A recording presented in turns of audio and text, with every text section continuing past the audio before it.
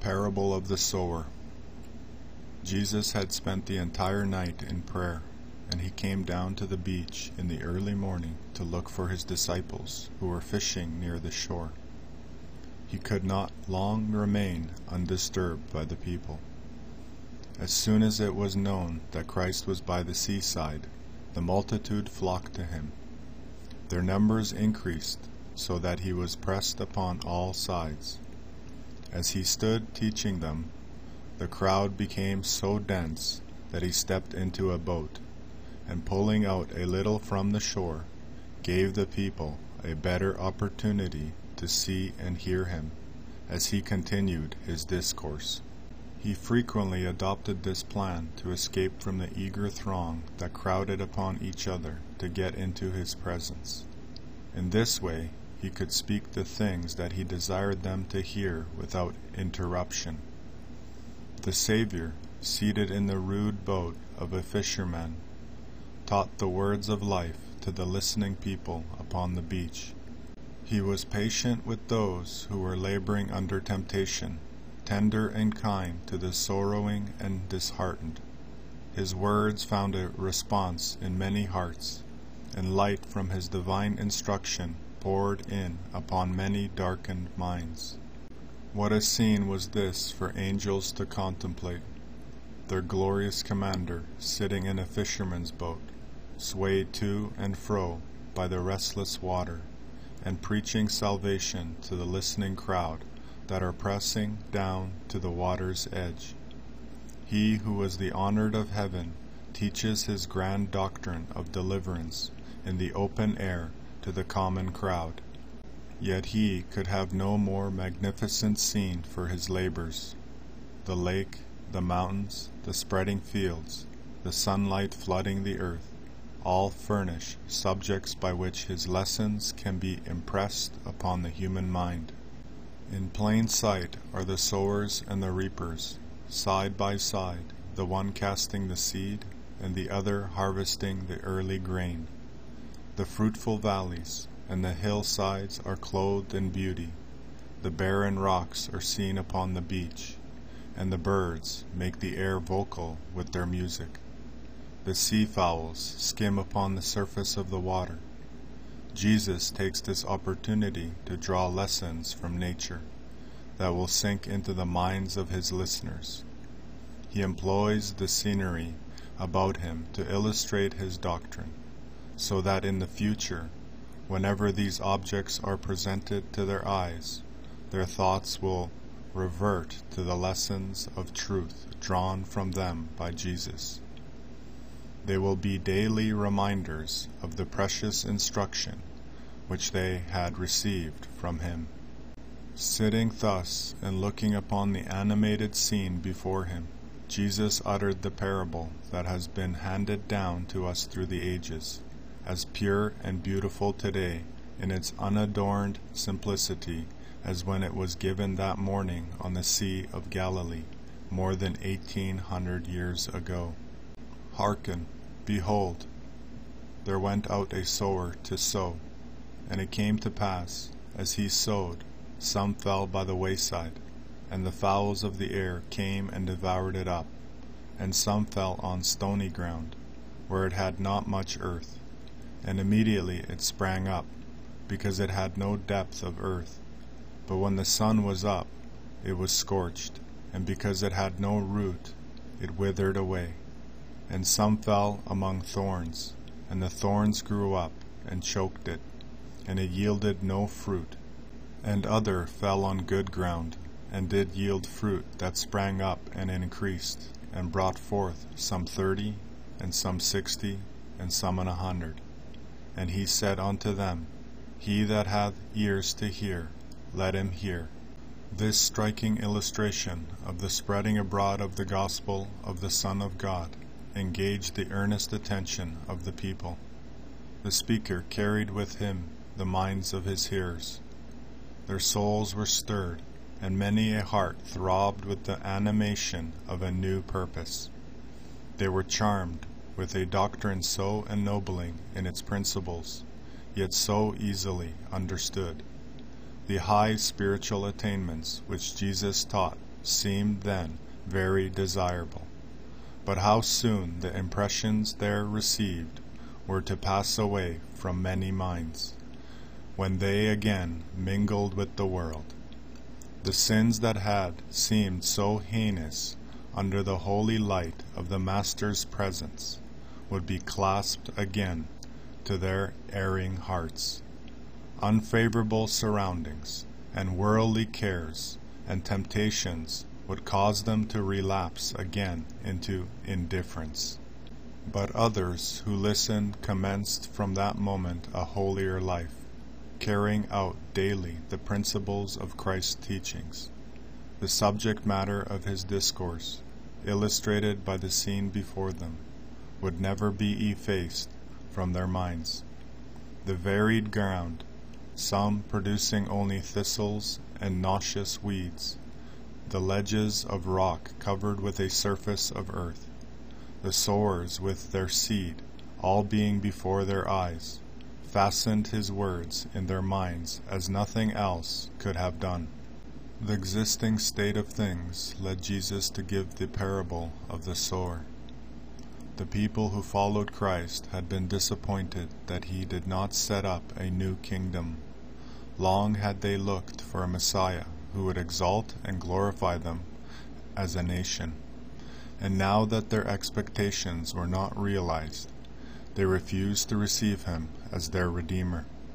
Even his chosen disciples were becoming impatient that he did not assume temporal authority, and his relatives were disappointed in him and rejected him. They had addressed him in these words, "Depart hence, and go into Judea, that thy disciples may see the works that thou doest. For there is no man that doeth anything in secret, and he himself seeketh to be known openly. If thou do these things, show thyself to the world." His followers were mortified that the learned and wealthy were not the most willing to accept Jesus as their Savior. They felt the stigma that attached to their master, because it was the poor, the afflicted, and the humbler class generally who became his disciples. Why, they asked themselves, did not the scribes and Pharisees, the teachers in the schools of the prophets, acknowledge that he was the long-looked-for Messiah? It was to meet this doubt and discontent that Jesus spoke his parable. When the multitude had departed, the 12 with the other believers gathered about him, and asked him to explain it to them. And he said unto them, Unto you it is given to know the mystery of the kingdom of God, but unto them that are without, all these things are done in parables, that seeing they may see, and not perceive, and hearing they may hear, and not understand, lest at any time they should be converted, and their sins should be forgiven them.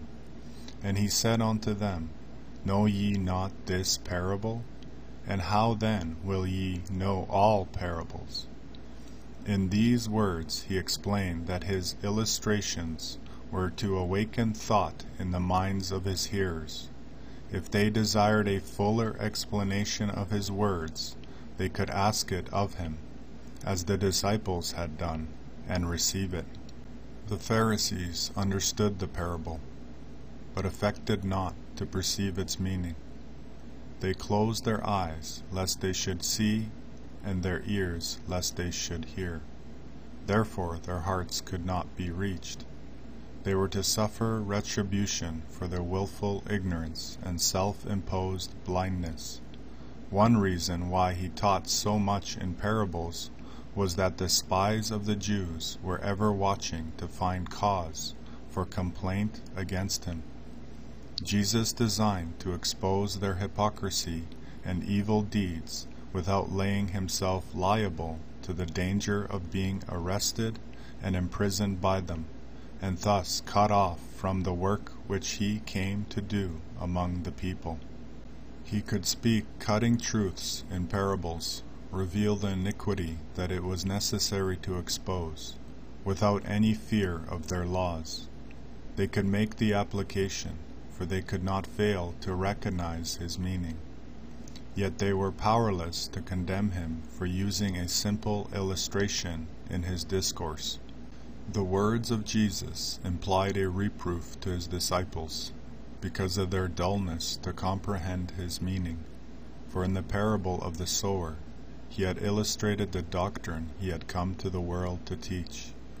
If they could not discern things so easily to be understood, how could they fathom greater truths that he would declare to them in parables? He also said that he would reveal greater mysteries concerning the kingdom of God unto them, who followed him so closely and obeyed him, than unto those who were outside of his companionship. They must open their minds to instruction and be ready to believe. Those who had hardened their hearts to love pomp and ceremony did not wish to understand his teachings, nor desire the work of God's grace within their hearts. This class would remain in ignorance of their own choosing. Those who connected with heaven and received Christ, who is the source of light and truth, would understand his words and gain practical knowledge concerning the kingdom of God. But those who, for any reason, neglected their present opportunities of acquaintance with the truth, and did not rightly use their powers of comprehension, but refused to be convinced by what their eyes saw and their ears heard, would be left in darkness. Seeing, they would not perceive, and hearing, they would not understand. The truths of God involve too much self-denial and personal purity to attract their carnal minds, and they close their hearts with bigotry and unbelief. The great teacher blessed his disciples because they both saw and heard with eyes and ears that believed. Said he, "Many prophets and righteous men have desired to see these things which ye see, and have not seen them, and to hear the things which ye hear, and have not heard them." Jesus then explained to his disciples the different classes represented in the parable he had given them. Christ, the sower, scatters the seed. There are the worldly ones, whose hearts are like the hard-beaten highway, insensible to the teachings of divine wisdom. They love not the requirements of God, and follow their natural impulses. Many are convinced as they listen to the important lessons of Christ. They believe his words, and resolve to lead holy lives, but when Satan comes with his evil suggestions, they are overcome before the good seed has fairly sprung into life. Had the soil of the heart been broken up by deep repentance for sin, they would have seen how wicked was their self-love of the world, their pride and avarice, and would have put them away. The seeds of truth would have struck deep into the fallow ground prepared for them in the heart, and would have sprung up and borne fruit. But evil habits had so long held sway over their lives that their good resolutions had vanished before the voice of the tempter. And these are they by the wayside, where the word is sown. But when they have heard, Satan cometh immediately, and taketh away the word that was sown in their hearts. There are those who receive the precious truth with joy. They are exceedingly zealous, and express amazement that all cannot see the things that are so plain to them. They urge others to embrace the doctrine that they find so satisfying. They hastily condemn the hesitating and those who carefully weigh the evidences of the truth and consider it in all its bearings. They call such ones cold and unbelieving, but in the time of trial these enthusiastic persons falter and fail. They did not accept the cross as a part of their religious life, and they turn from it with dampened ardor, and refuse to take it up. If life moves smoothly with this class, if their way is never crossed, if all things are in harmony with their inclinations, they appear to be consistent Christians, but they faint beneath the fiery test of temptation. They cannot endure reproach for the truth's sake. The good seed that had sprung into so flourishing a plant withers and dies because it has no root to sustain it in the time of drought. The very thing which should have caused the fibers to strike down deeper and send up more vigorous growth parches and kills the whole plant. Just so the hot summer sun that strengthens and ripens the hardy grain withers and destroys that which, though fresh and green, has no depth of root, because the tender fibers cannot pierce the hard and stony ground. These persons could cultivate and enrich the soil of their hearts, if they would, so that the truth would take deeper hold. But this involves too much patience and self-denial. It costs them too much effort to make a radical change in their lives. They are easily offended by reproof, and ready to say with the disciples who left Jesus, "This is a hard saying, who can hear it?" And these are they, likewise, which are sown on stony ground, who, when they had heard the word, immediately receive it with gladness, and have no root in themselves, and so endure but for a time.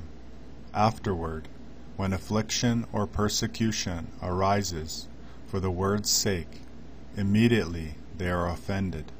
Jesus represents the seed as falling into neglected borders and patches covered with rank weeds which choke the precious plants that spring up among them.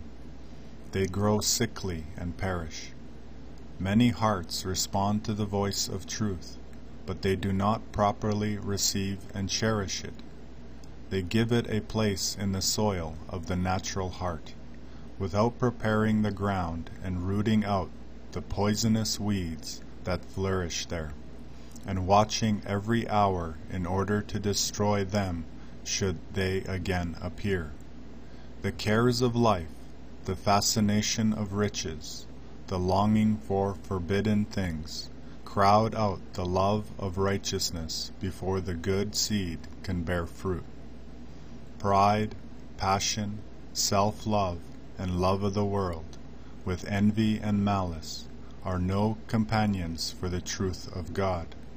As it is necessary thoroughly to cultivate the soil that has once been overgrown with weeds, so it is necessary for the Christian to be diligent in exterminating the faults that threaten his eternal ruin.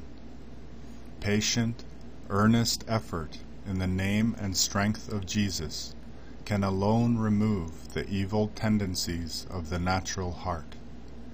But those who have allowed their faith to be overcome by the growth of Satan's influences fall into a worse state than that which they occupied before they heard the words of life. And these are they which are sown among thorns, such as hear the word, and the cares of this world, and the deceitfulness of riches, and the lusts of other things entering in, choke the word, and it becomes unfruitful. Few hearts are like the good soil, well cultivated, and receive the seeds of truth, and bring forth abundant fruit to the glory of God. But Jesus finds some earnest Christians, rich in good works, and sincere in their endeavors. And these are they which are sown on good ground, such as hear the word, and receive it, and bring forth fruit, some 30-fold, some 60, and some 100. Thus Christ represents the characters of those whom he came to teach, in a brief and comprehensive parable. The worldly minded, the evil disposed, the hard-hearted, are all exhibited to the minds of his hearers. He thus answers the question that we often hear today. Why was the work of Christ productive of such meager results during his personal ministry upon earth? Miracles of goodness and mercy marked his life, but while he healed the afflicted and cast out the demons that persecuted men, he left to themselves the work of correcting the evils of their natures. He instructed them how to unite their human efforts with his divine power and triumph through his strength over the sins that beset them. This experience was necessary in order to give moral power to the Christian character and fit it for the courts of heaven. Jesus employed no miraculous agency to compel men to believe in him. They were left to choose or reject him of their own free will. No direct power was to force them into obedience and destroy the free moral agency that God has given to man. The parable of the sower plainly sets forth the tendencies of the human heart and the different classes with which Christ had to deal, and also explains the reasons that his ministry was not more successful in its immediate effects. The parables of Jesus were designed to arouse a spirit of inquiry, which would result in a clear exposition of the truth.